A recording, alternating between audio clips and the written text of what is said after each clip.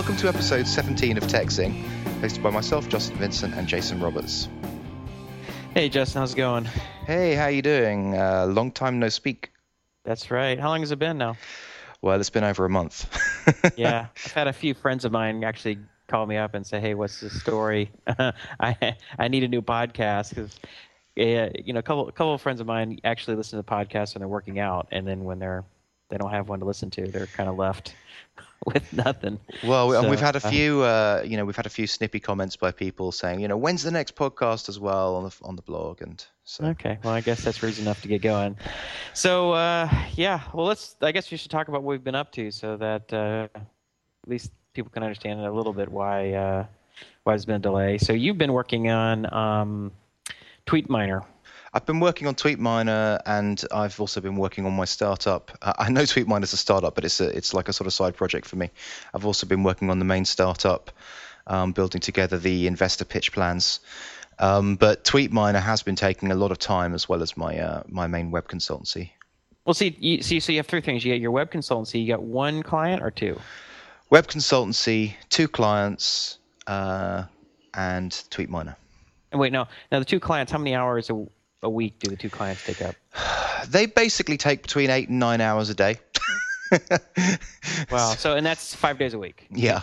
45 hours a week for your two clients. And then you have TweetMiner, which is sort of your organic startup. Yeah, basically. Right? Yeah. That's the, just don't take any investment. Just build something small for some niche or some idea, and then respond to.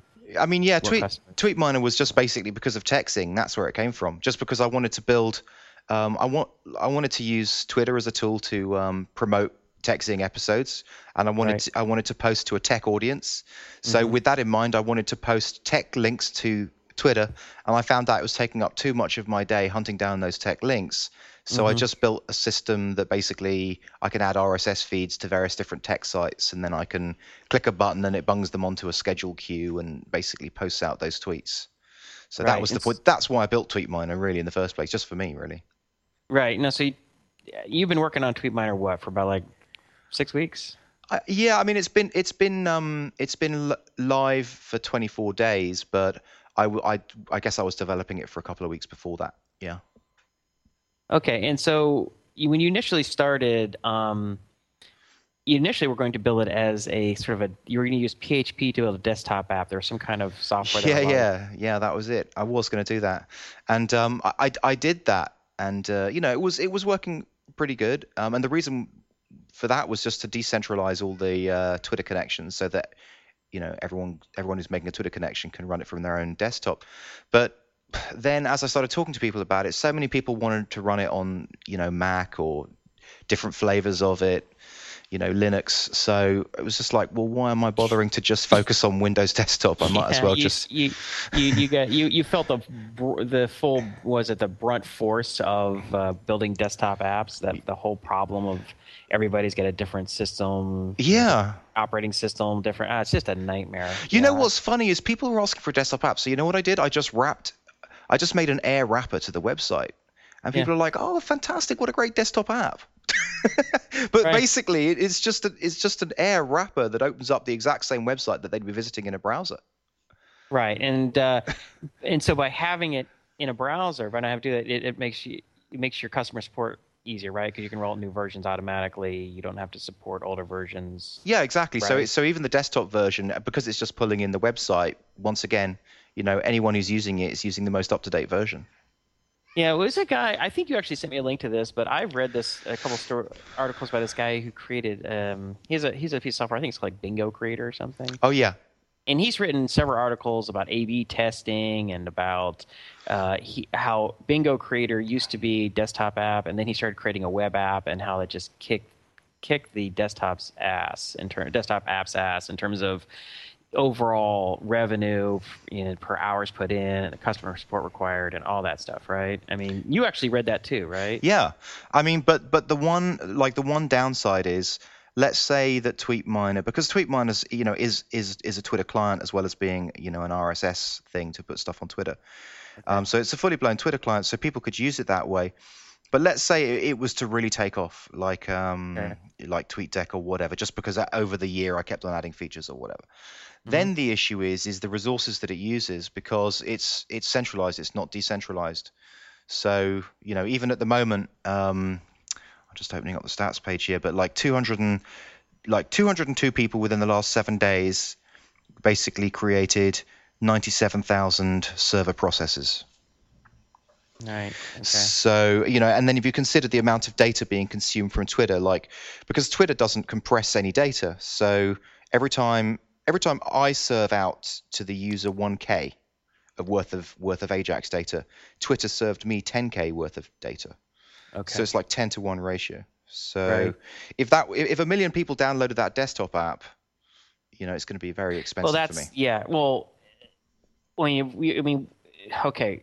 You're talking about what's really important for that is not it's a desktop app, but it's having a web-based app, right? I mean, because if people are running it through a desktop, then that could connect directly to Twitter, right? So that you would never have to maintain a central service. That's Well, the one advantage of that's having what a I'm saying. desktop. Yeah. So that's the one advantage of desktop, basically, is you don't You have don't have to maintain a server support server side, processing or the scaling whatever. issues, basically, Yeah. and the costs with that. The costs associated with that. Now, what are you using for your IS for your hosting? Uh, well, at the moment it's on HostGator for $9 a month, and it's on a server that's got another 10 websites on it as well. I think that's fine. I mean, it's like, well, first of all, you get a million users, even if you get 100,000 users, that's a good problem to have. I I'm guess. sure you can make. I'm sure the amount of money that people would pay to use a high quality, product versus how much it costs in server space is sure to be a significant margin in that. So, Well, I mean, I let's say there was 20,000 people using it. Of those yeah. 20,000, I don't think more than 500 would be paying customers. Well, first of all, then you can just limit it down. I mean, you just say, well, you know, okay, yeah, because I recently saw an article about this too. I think the rule of thumb is 1% of free people who are free users are versus paid. So Yeah, 1% paid or something like that. yeah. And 1% actually, would be doing well, I would have thought. I'm sorry. I would have thought 1% would be doing well. Yeah, well, I mean, actually, I just read an article. It was like an old one. It was an article that was linked to from another one. It was kind of on a similar subject, and I think they were referencing the 1% value. And I guess there was an Yeah, article written by the team that does the WUFU, I think Particle Tree. They did a presentation, I think, at like 2007 South by Southwest right. conference, and they had they had worked with like I think it was called Reg Online and FeedBurner and Blink Sale, Yeah, and all four companies said, "All right, this is our conversion rates. This is how many lines of code we have. This is how many months or years we worked on the product before we released it. This is how many employees we have, that kind of stuff." yeah. And I think I actually read that article years ago, but it was interesting to reread. I reread it last night, and it was all about 1% roughly, regardless of whether. And I think the freemium, whether they had a free version or whether they were a very limited free version, didn't seem to matter a whole lot in terms of how many people paid. As an aside, by the way. That's interesting. I mean, I'll tell you what's been a revelation is, and this comes from Peldy from Bolsmik, is the use of get satisfaction. So Hmm. basically, having a big link, saying, report a problem, suggest a feature, and it instantly builds up a community, and it also overloads you with work. Like, it's unbelievable the amount of feature requests that come in just from a few people. But it's great to get that customer feedback, and it really does drive the direction of the product. Well, Um, that's yeah, because that's the real data. Because all the time that you spend building your product before you have people who are really using it, yeah, real users, it's just kind of wasted time. I think Paul Graham had written some stuff about that.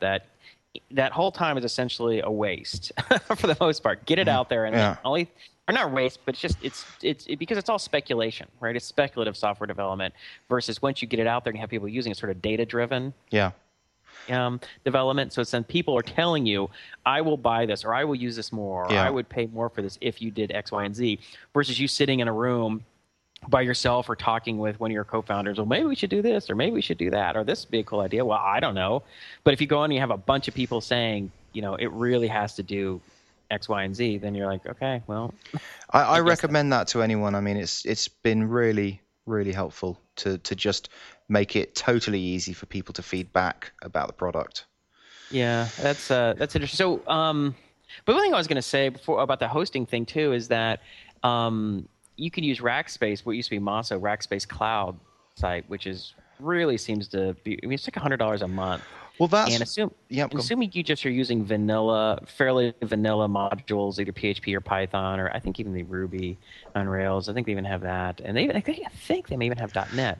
But assuming you don't have to have any really custom server side stuff, then that is a really Well, actually, it's interesting that you good should say that solution. because that is what I'm building. I'm thinking of going onto that Rackspace Cloud thing, and that's what I've been basing my pricing model around. And Mhm. at the end of the day, what it comes down to for me is not bandwidth and not storage. It's actually CPU because Rackspace Cloud logs, counts the amount of CPU that you use. So that's Right. what I'm saying. I've used 97,000 processes with 202 people in 7 days. That's an incredibly important figure. And for $100 a month with the Rackspace, basically their CPU usage will let you have, for example, 20 million downloads of a GIF, and Right. Okay. maybe 5 million or maybe even 2.5 million heavy database pages. So, for example, Drupal, right? So Right. I think it's somewhere between 2 and 5 million pages like Drupal Okay. served Well, a how much month. would that translate in terms of? Do you have any kind of conversion Well, for because translation from for TweetMiner, based on you could support? I mean, assuming your user base is the same characteristics that your current user base has of your current 200. Let's say when yeah, that they don't change, the characteristics don't change. Can you supply 20,000, fifty I thousand, think something? my guesstimate is that Drupal is incredibly database heavy, right? So everything is stored in the database, everything pulls, and I've made everything pulls data from the database, even just to sort of determine the variables kind of thing, right? So I can Hmm. understand why Drupal would only go to like 2.5 million hits a month on Okay. $100 rack space, Right. but Is that wait? Is that a statistic that Rackspace uses as an example? yeah, Is that what you're yeah. talking about? Okay. Rackspace have that. They sort of say because you get 10,000 cycles of compute. They call it compute. Right. Uh, That's what I was wondering. Like, what's a? Because I saw that because I have an account there. I have a cloud site account. I'm like, what the? so I mean, you what is you a can see what is a that ticking cycle? down in your control panel. Yeah, I haven't looked at it recently because I'm nowhere close to it. But I didn't really know what that meant, or I didn't really know what that was equivalent to. I mean, so for you, what does that mean Well, for tweet? I think I can't be absolutely sure, but what I think it means is okay. So I'm just reading directly from the Rackspace site. 10,000 cycles of compute means about 2.1 million page views using a database-driven content management system. It means 11 million page views of rackspacecloud.com and 25 million requests for static 15 kilobyte image. So what I've done with TweetMiner is I've tried to make every request use a maximum of, I don't know, maybe 3 database calls. So I'm hoping I'm hoping that something like Drupal probably does about 10 database calls per page, and that's why it's 2.1 million. Wow. So I'm hoping that TweetMiner can get maybe 6 million in a month for $100. Because my whole model is if I get like 20,000 users free, and then I think it's going to be hard to get 1%. So I'm saying 500 paying customers. I think I'll probably get like 5 grand a month, basically. If 5,000 five thousand dollars income, if I'm lucky, $5,000 income for for for $100 account. for $100 account, and Ah, also, you know, that's 50x. You that's what know. I'm trying to get. But don't forget, that does include, a lot of time on my part, a lot of Yeah, no, I development. just mean that relative. I mean, which really your expense is your time. Yeah, yeah, Because every hour that you spend doing this is an hour you could have spent being paid doing consulting work, which is a reasonably significant yeah. amount of money. So, yeah, ultimately it has to amount to something. Otherwise, your wife's going to say, "Hey, Justin, But everyone in cool the it on a business sweet world, miner." like everyone who knows about this, like I even spoke to I've forgotten his name, but the guy who does Nambu, right? I told him about TweetMiner, and he's been doing Twitter clients for a while. And everyone in the business tells me that I don't have a hope in hell of making $5,000 a month from a Twitter app. Oh, this is the guy who did Trim, right? Yeah, the guy who did Trim, yeah. So What was his basically, name again? Eric Woodward, I think. Yeah, that was cool. He was a cool guy. It was an interesting Yeah. conversation. Yeah, okay, okay. So basically, people think that the idea of me converting those 20,000 free customers, a certain portion of them into paying customers, enough to bring in five grand a month, they think that's just not possible, not with Twitter. So, I don't know. We'll see. Well, It's I a mean, big gamble. you have any paying customers yet, though, right? It's all just free still. It's all just free. Yeah, and once again, because I'm so overloaded now by the get satisfaction stuff that I'm finding it difficult to get to the point where I pull away from features and Yeah, well, I would, I mean, I think it's kind of a corollary to the hey, release as early as you can, yeah, so you don't get trapped in this forever development cycle where you never have a product. yeah, And I think as a corollary, start charging as soon as you can, so you don't get in this perpetual loop of adding features like, well, we'll start charging yeah. at some point. Because I think there was one. I remember reading some articles. A guy written an article. I think it was like a time tracking type of app, and I think it was the guy who was one of the. Oh, geez, what was the original JavaScript Ajax calendar that was sold to Two Cows? Do you remember? It was a Y Combinator startup? No. It wasn't 30 boxes. I can't remember. One of the guys, and he started this this kind of Ajaxy like project timer things, Yeah. and it was pretty cool. But he never charged for it, and he kept working on it, and then then he wrote a series of articles, or at least one or two articles, lamenting the fact that he didn't start charging earlier, and the sort of problem because of expectation management, because all these people have been using it. One of the biggest pain in the butts about not charging is you've actually got nothing to give away. You've got no actual, because if you've got something that has a yearly value of $120 because it's a $10 a month subscription, you can say to someone, that's leverage. You can say, hey, I'll give you $120 worth of this if you give me a review. Yeah, well, that's true. Well, if it's free, it's all you can't do anything. Something. If people perceive something as free, then the value is not worth much. Yeah, exactly. And the longer you have that out there, the harder it is to switch that. The more people take it for granted, the more people are going to get irate if you try and take it away. And so you really want to get that. And it's also like the whole thing with like software development. It's like you want to close the loop, right? Get your arms around the problem. And the arms around not just a software problem, but the business problem is that you actually have to charge people, set up a merchant account or PayPal or something, and just get your arms all the way around it, even if you haven't really tightened all the screws, And but I think it's going to be interesting because laboratory experiment because you're building this sort of organic, low investment, agile project type of little venture, right? Yeah. And then you have this other thing where you have multiple people involved and you're raising your business plans and pitch decks and raising a lot of money, and it's this whole with talking to VCs and all that kind of thing. So it's a complete antithesis. It's the opposite end of the spectrum, isn't it? It'd be really interesting to see, maybe a year or two from now, your perspective on the two endeavors. That's a very good point. Thank you. Yeah, you may be like, you may have one. Yeah, I mean, you may just say, hey, well, they each have their pros and cons, or you may come out the other side and go, you know what, this one approach is way more doable or whatever. That's cool. But okay, I mean we've covered TweetMiner. That's great. But I wanted to talk to you about what happened with you. You had a pretty exciting time because you ended up at TechCrunch 50. You a company that you basically own a percentage of is in TechCrunch 50. Tell us how you got there, how you got involved in this company, all the crazy stuff that happened to make that happen. Okay, yeah. So it's kind of an interesting story. So I don't know. It was several months ago. I was back in May or something. I had emailed Jason Calacanis a question because I think I'd listened to he had this new web kind of video podcast called This Week in Startups or Twist. Yeah, and it's got to be a pretty big deal. I think it's like 25,000 people watch the show now. I find Calacanis entertaining. Some people, because he has a big personality and he's very outspoken, he kind of rubs them the wrong way. I like him because I think he's smart. I think he's honest. I like it. I think he's right about most things, whatever. But so I always enjoyed his beta cast, and I emailed him. I'm like, you really should. I really wish you'd do your podcast again because I listened to it.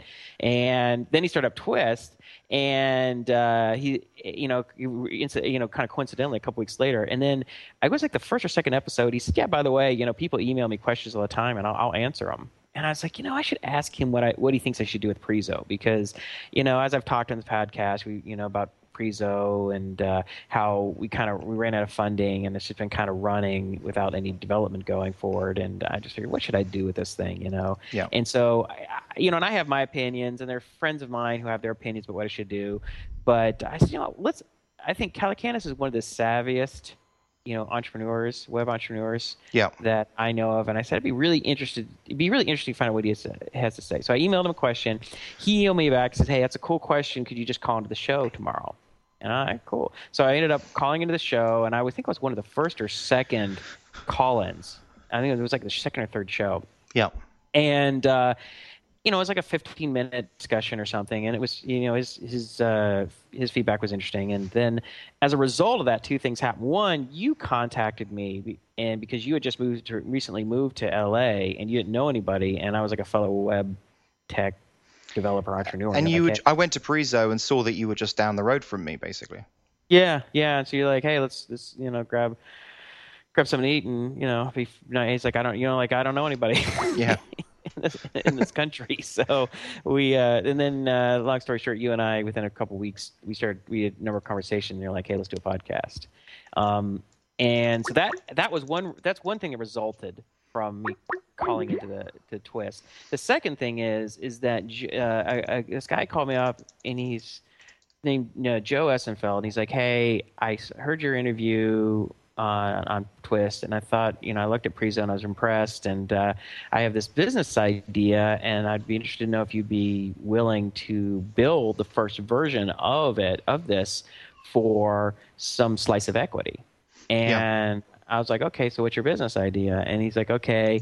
And so he had actually already paid a designer, and they already had like screenshots. They already had screens designed, and he had a full business plan and a pitch, and he'd been working on this for months.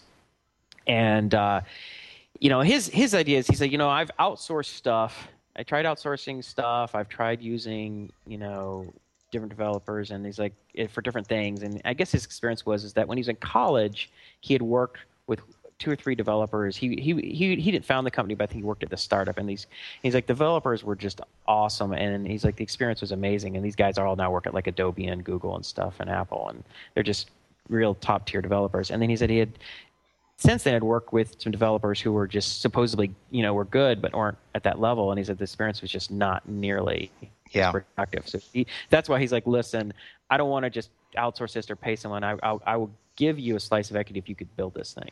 Oh, that's interesting. Build the first version. And so I said, all right, well, let's start the business idea. And his business idea was essentially, rather than, the company is called Local Bacon.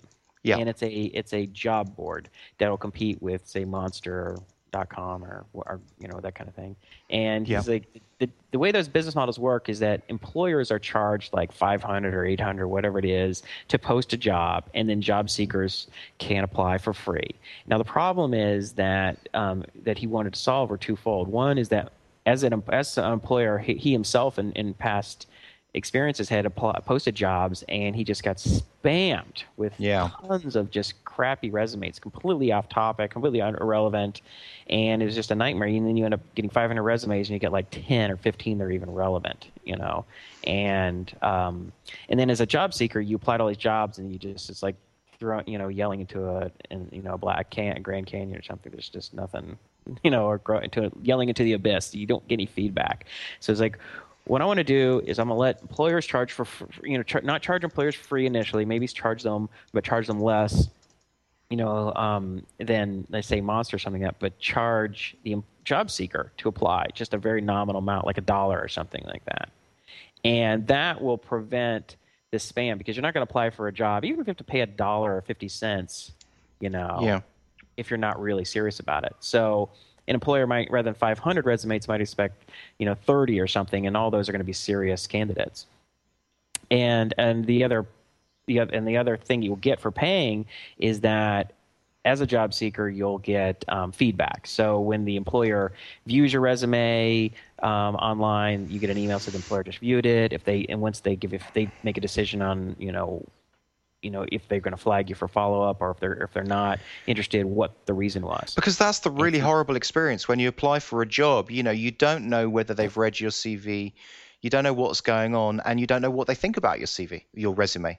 And what's amazing yeah, about this idea is that you pay a buck, fair enough, but you get which is to be honest about the same as it's going to cost to mail in by mail your CV, your resume through yeah. the I mean, postal it's system. it's yeah, exactly. Even making copies and sending a Yeah, it's nothing. It's yeah. really nothing. And you know, we'd even talked about ideas of using. One thing I remember when he first talked to me about the idea, and I was reading, I think it was an article out of Wired, and it was talking about Google's auction economy and how they maximized revenue and kind of found an equilibrium by having these floating prices for AdSense or whatever it was. Yeah, but that makes sense in that model. I'm not sure that works in I this kind thought of they model. might be able to do something like that. You got a floating prices based on some factors. I mean, we have nothing that's those are just ideas. I mean, there's all these Yeah, ideas, knobs that you can sort of turn on this business model to yeah. experiment what'll work. I mean, because maybe an employer posts and it's a very interesting job, so they get a lot of jobs, or it's a higher paying job,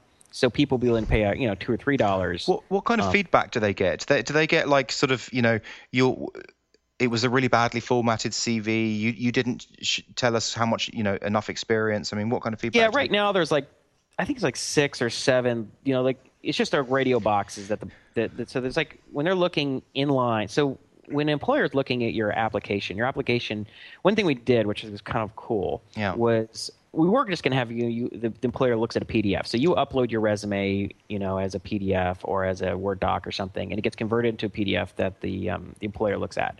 But that's kind of slow. And I said, why don't we use Scrib's iPaper? okay, And the reason that occurred to me is I actually I was in a wedding party. I was a groomsman with another guy who is the director of business development over at Scribd. yeah, And so we spent a lot of time. When you're at a wedding, you're just spend a lot of time sitting around talking, yeah. waiting, especially as Chin groomsmen wagging or about business. yeah, so we're talking, and so I was like, he was telling me about iPaper. I'm like, that is cool. And so I looked into it. So what we did is we use iPaper so that through their API. So when you upload your Word doc or whatever, it goes to Scribd as a private document. So it's private over there. It's hidden. It's not like anyone can see it. Yeah, It's converted in, and then you can always download it later as a PDF or Word doc or whatever you want. And then you view it through their iPaper viewer, which is way faster than downloading or viewing a PDF, yeah. and you can look at it in line. So your cover letter and resume are always available online, not only for you to look at, to resubmit to for other Because you've got jobs. that startup time with PDF, don't you? Yeah, it's just It it's way takes slow. like a minute to even launch.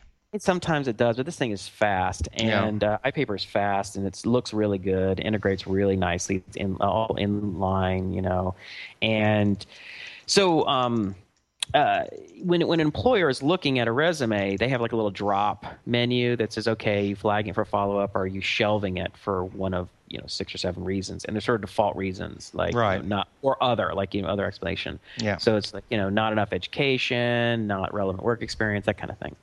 And yeah, so it basically does that. So it's all done through like an Ajax, and the UI for the employer side is all it's kind of based around like Gmail. So it's really Ajaxy and really fast. So if an employer is looking and he has like 50, maybe he has 5 job postings and he has 50 resumes for each one. It's like going through your inbox in Gmail. You can go through really fast, right? And I'm very excited for you, and because you guys went to TC50, okay, you didn't win it, but it doesn't matter because okay, now, yeah. So yeah, let me tell more of the story here. yeah. So Joe calls me up and he says, hey, I'll give you a slice if you can build this first version of this thing. Give you a piece, chunk of the company. And I'm like, all right. My wife. So I go around. And he tells me a business model. I say, all right, that's a plausible business model. I could see how that could work. He's flipping the business model, and it's a little crazy. I mean, it sounds like there's part of me that says that's not going to work, but anything that's innovative at work sounds like that at first. Yeah. It's stupid. If you look at anything at first, like, Delicious or Flickr or Facebook or any of these things, before they happen, I mean, just sound like an asinine idea. Yeah. It turned into like now it's the default way people think about things. Yeah. And that's the same way I looked at this. I could see how it could work. And so I remember walking to the room and telling my wife about it, and I said, "Hey, Sandy, what do you think?" And she's just like, "I guess it's a stupid idea." She's like, "I just think you should focus focus on you have plenty of consulting work, and then work on your other idea. Another thing that I'm working on this project. And techzing. Yeah, texting. Yeah, she's like, yeah, plenty. Don't. She's like, it just sounds dumb. And I said, well. I said, I think I could build this thing pretty quickly. I said, it's kind of it's like, if I get this chunk of equity, if they get funding, then I can get consulting work from that. If they don't get funding right away, or even if I don't want to necessarily continue working on it, I can always walk away and do other stuff, and I still own my, it's like another money call option. If it does great, then awesome.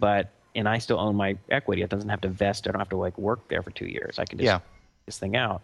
And because that was the initial conversation when Joe called me, he said, he kind of had this sort of say, well, he had this sort of plan that said, okay, once the company's making X revenue per month, then this would be your yearly salary as a CTO. And then, once, and it would kind of scaled up. And I said, listen, and I told him right off the bat, I said, I actually have to make a fairly significant income because I have a wife, 3 kids, and a mortgage in California. Yeah. So I'm not like some, 20-something, kid has a roommate in an apartment, and I can live off, a modest salary. And I said, maybe I'm the wrong guy for you. Because that's the first thing I responded to him after I told him that. I said, I might be the wrong guy for you, but I said, I'll tell you what. I said, my offer is I'll build this first version of you for the equity. And then afterwards, if you get funding, you can pay my consulting rate if you want. And I can work 5 hours a week or 10 hours a week or 20 hours a week or no hours a week, whatever. Yeah. And it's up to you. And he said, you know what? He said, that works fine for me. I'm like, all right. Well, because cool. he probably knows that, you're going if it gets anywhere, you're going to become more and more interested in it anyway. Yeah, he figures, and and I'm being straight up with him, about it. And I told him, and I really said I might not be the right guy for you. And I think he was just more interested in getting someone he thought could really deliver what he wanted it to be a really snappy experience. He wanted that Ajax stuff, and with Prezo, you'd proven that. Yeah, and so he just as I think, and my strength, I think, really is building the first version of things. Interesting. At least I think that's my sweet spot, is going from just like this vague conception of what this product's going to be, and then just building the first version. Beyond that, I think I lose value just because there's a lot larger number of developers are comfortable just having a well-defined product that they just continue to iterate on, add features, and improve. Whereas if you just come to somebody and you start waving your hands in the air and say, well, let's kind of do this, let's kind of do that, and well, I don't know, and they don't have a bunch of formal specs, most developers look at that and they're like, oh my God, I don't even know where to start. Where I'm just like, all right, fine, we'll just start getting, we'll start building stuff. I love prototyping stuff. I love sort of bleeding edge experimentation. So, and anyway, so doing this kind of thing just kind of was fine for me, and I felt like I could build it relatively quickly. And idea was we were going to build this thing in 2 months. It's the first version. Yeah. And now I actually didn't get started till the end of June on it, because by the time he ended up giving me final screenshots, I was supposed to start at the beginning of June because he wanted to launch, or at least beta launch, in the middle of July, and then launch for real at the end of August. The end of July. Now, I didn't even start. I don't think it was the last couple of days of June when I actually had the final screenshots to start coding. So we were working on it, and then I think it was sometime in August. We held off for a couple of weeks because we still hadn't quite finished some stuff. So it was in August, and Joe got he sort of wrangled a free ticket to this conference that Jace Calacanis was speaking at, was keynoting at, and it was in New York, which is where Joe is based. I live in, obviously out here in Pasadena, and he lives in New York. And so he stopped by the conference, saw a chance to go and just kind of pitch Calacanis on the idea. And Calacanis thought it was a really cool idea and said, hey, listen, are you guys launched? He said, no, we're still working on it. He's like, all right, listen. He's like, submit. We extended the deadline for TechCrunch 50. Put in a resume, put in an application by the end of by tomorrow afternoon. Right? Yeah. So Joe comes back to me, calls back. He's like, I don't know. Do you think we should do it? And I'm like, yeah, man. So you guys spend a day working on an application, and do do like a video as well. And he's like, so why not? So they did it, and within a few days they did a demo. And then within a week or whatever, we were accepted, which is amazing because the deadline was the end of June. We didn't even start working on this thing. It's unbelievable. after the deadline. So I thought it was kind of amazing that that actually worked out, that we got in. I was like, this is pretty lucky because over 1,000 last 2 years, I think over 1,000 applications have gone in for this for TechCrunch 50, and only 50 are accepted. Yeah. So it's really hard to get in. So we got in, and then Joe, one of the things they require you to do for TechCrunch 50 is you have to give a demo of your product, like a dry run, to get feedback, Yeah. like a month, like a couple weeks before. And so he did that, and they got really Joe got really good reviews from Calacanis and the people working with Calacanis. They gave him like a 7 or something, a 10. So Yeah. really excited about it. And then he actually said to him, he said, "Listen, I don't really like this idea," because actually they were doing the demos at Sequoia's Capital's headquarters in up in Silicon Valley, and he liked it so much he pulled in one of the partners. Says, "Hey, listen to this." Listen to, and he pitched it for Joe. I mean, Calacanis pitched it to the VC, and he basically turned to Joe and said, "Listen, I want to be your first investor." So Well, not only we get fantastic. accepted, and not only get high marks, but Calacanis says, I want to invest in this. And so then we went to the show, and things were looking, really good. We got some conversations with some VCs, and I think after the first day after the demo, Don Dodge is like one of these big shot angel investor people, and he actually tweeted, he's like, 2007 Mint, 2008 Yammer won, this year maybe Yext, what was it, Yext, Clicker, or Local Bacon. So we were actually a front runner after the first day, at least in the mind of one of the top people. Yeah. And on our panel, we had some big shots from Sequoia, and Marissa Mayer was there, and Mark Andreessen and stuff. And I don't know, we got a lot of positive feedback. And we ended up not winning, but we were definitely one of the front runners and got a lot of attention. And as a result, got a lot of meetings set up with a bunch of VCs and angels. So Well, that's the interesting thing. I mean, it's not a question of are you going to get funded. It's a question of what's the term sheet going to look like and who's it going to be with. So I think that's right. Yeah, which is pretty impressive. I would be shocked if it didn't get funded. What those terms are, whether we raise $500,000 or $1 million or $2 million, and what we have to give up, who knows? But we'll get funding. I mean, Joe is doing a great job. He's just one of the reasons I decided to do this, even though it sounded like such a flyer. I mean, to do this, because some random guy calls you up from New York and says, "Hey, I'll spend a bunch of your time, build this thing, and I give a piece of equity," and people say, who is this guy? Yeah. Why are you doing this? It's like, well, I talked to him. He's like really sharp. He's really focused. He really seems to understand what he's trying to do. He does his homework. He does his research. Yeah. He's relentless. And I'm like, he has all the right, he speaks well. Looks good in a suit. I don't know. I mean, he just he looks and he walks the walk and talks the talk. Yeah, I mean, he looks the part. He's doing it, and he looks the part as well, and he's committed. I mean, and he just living it, And so I was like, this is the kind of person that is going to make this work. So I think it's a reasonable chance. So, it's very good. That's pretty much the status. We're live. It's very exciting. Bunch of jobs, yeah. And have you had any payments go through yet? Has someone clicked a button and said, "I'm going to give you 99 cents"? Yeah, not a ton of people, but we have. I don't know. I don't know what I'm supposed to say about that one way or the other, but yeah. Oh, that's interesting. Definitely no one would expect you to launch and all of a sudden have 1 million purchases. I mean, so it's going to be not very many at this stage. That's fine. I mean, but people are paying, and it's hilarious because a lot of this stuff. I mean, we built at the very last minute. I got PayPal working the night before the TechCrunch 50. We're supposed to launch at TechCrunch 50. I got it working at 11:30 at night. I didn't start working on it until 10:30, and an hour later, I got the PayPal payment API mechanism all hooked in. That is a classic Silicon Valley startup story. Yeah, well, it's funny too, because always people say, "Oh, you got to have work for a month, and you have a bunch of these developer, coupled engineers, and they work us night and day." I'm like, you know what? I worked on this 10 hours a week for 2 months, and that's it. So I guess anyone who's interested in being a competitor who's listening to this show, remember it's not really the tech that's the important part. It's that Joe's really good, and you don't have a hope competing against Joe. Right.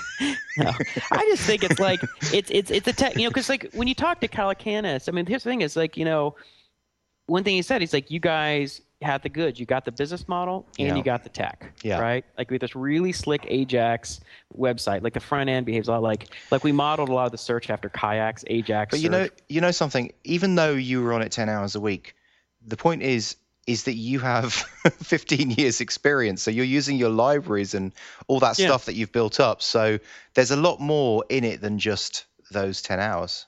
Yeah, no, and I have to say there was a few weeks there where I just to say there were a few weeks there, maybe a month that I worked a lot, I put a lot of hours in, Yeah. but there were a lot of weeks where I was like, 10 hours. I mean, That's because I interesting. had consulting. I mean, I got a bill, right? I mean, Yeah. I got bills to pay, so I got to get consulting hours in, and I got But it's also wife and kids.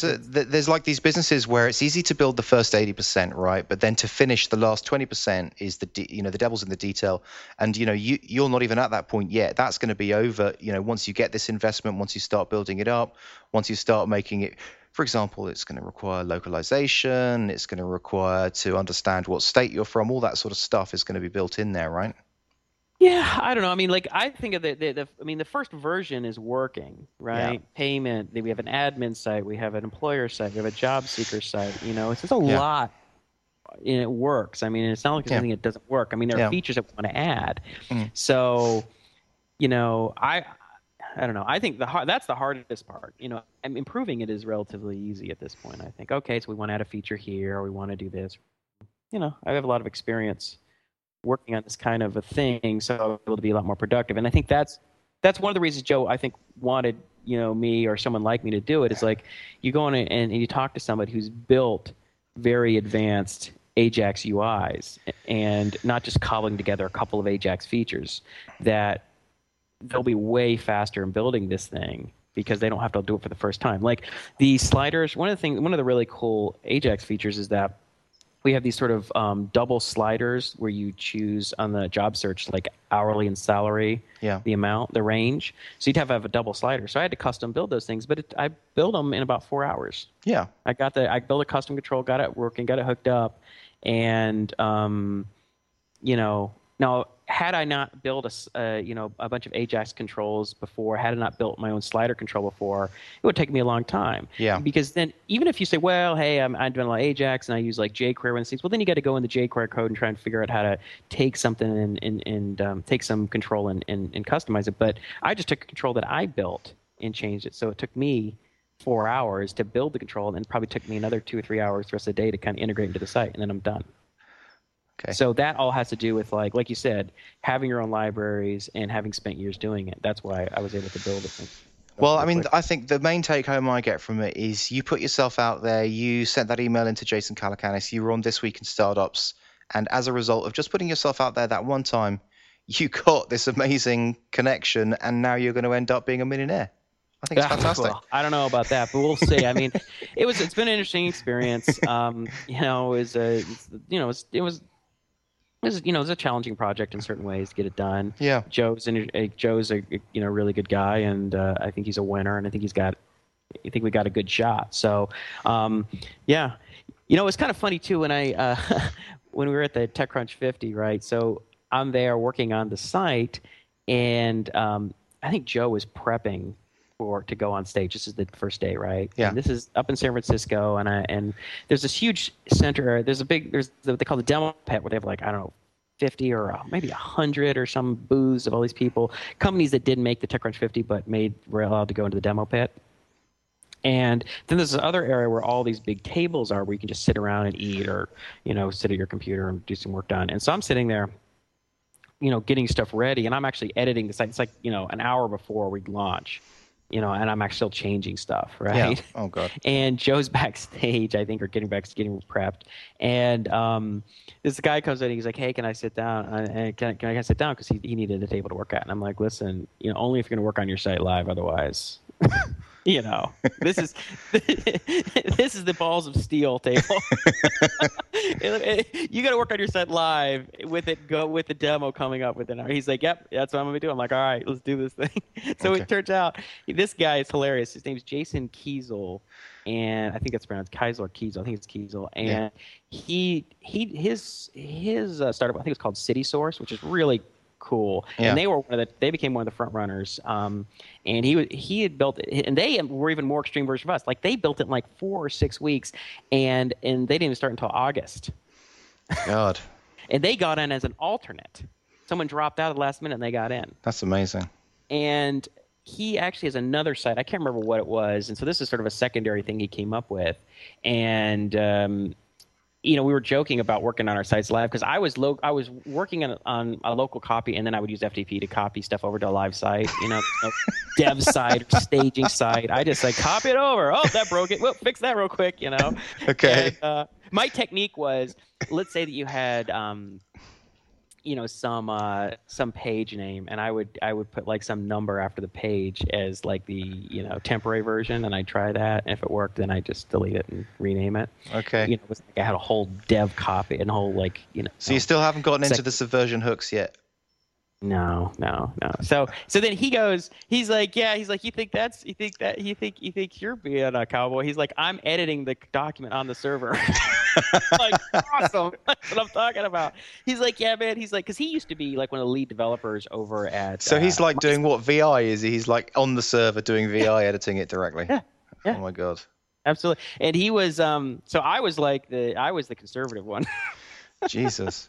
And he's like, he used to be a lead developer at MySpace. Tell me about TC50. Let me just tell you this. So he was one of the lead developers at MySpace, and he said that they used to push stuff out on live site all the time, that they didn't have like dev sites. They said, screw it, just push it out, break it, we better fix it real quick. No one's really going to notice. Yeah, I've done that pattern myself for the Virtual Irish Pub, which is like a live chat community. I think for some certain situations it's fine, but if it's like a banking website, then no, there is. I mean, MySpace, right? You can do it. I mean, certain things it's you not can do. mission On critical, yeah, exactly. And it was funny. So I walk up to Joe. I'm working up to like maybe 10 minutes before, and I call Sandy. I call my wife, and I say, "Hey, guess what I'm doing?" And she's like, "What?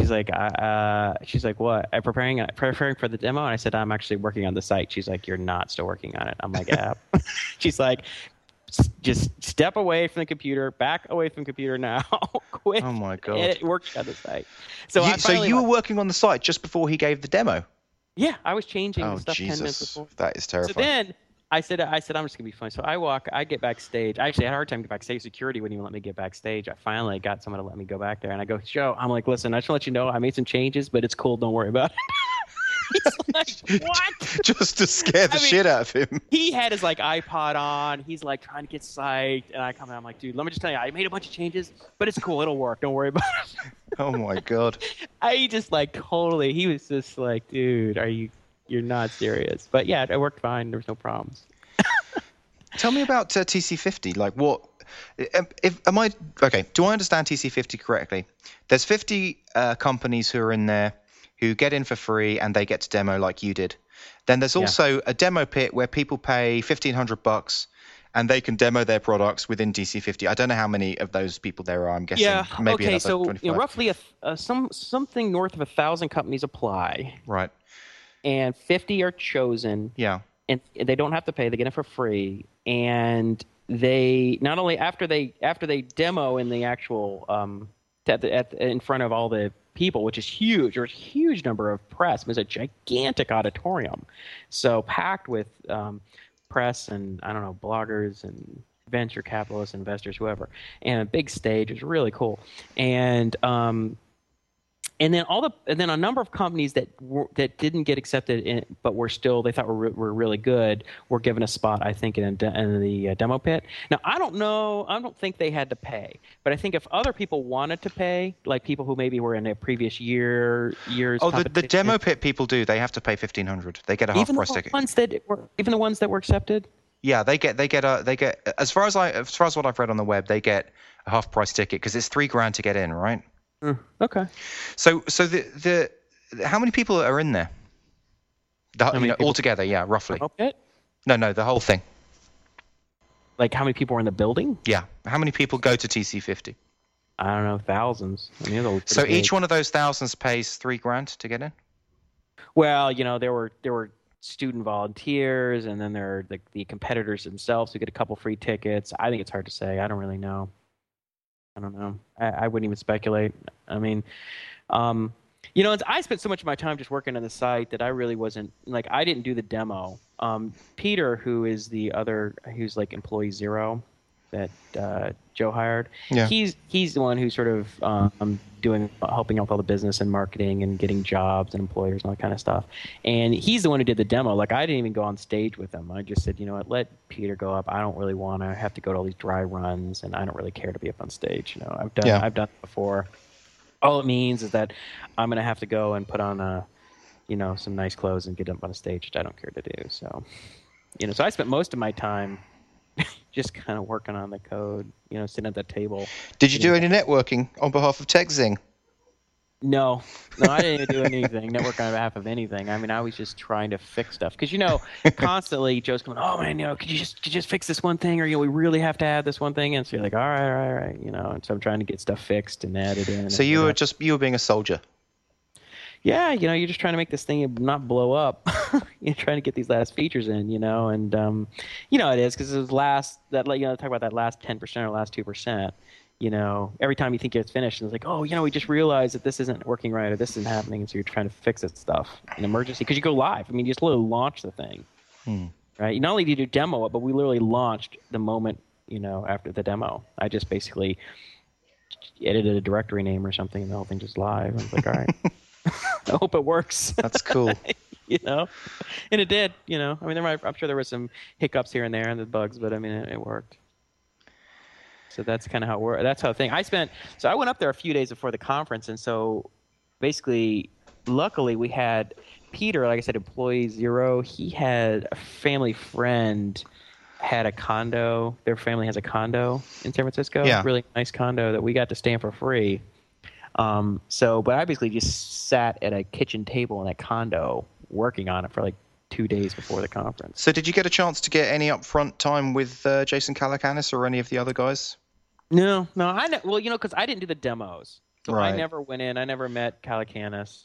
Or Arrington or any of these people. I didn't interact with anybody. Were you there for the whole Mike Arrington Calacanis blow up? Yeah, I heard that was in the background. I saw some video later. I didn't know what happened with that. What happened? I think the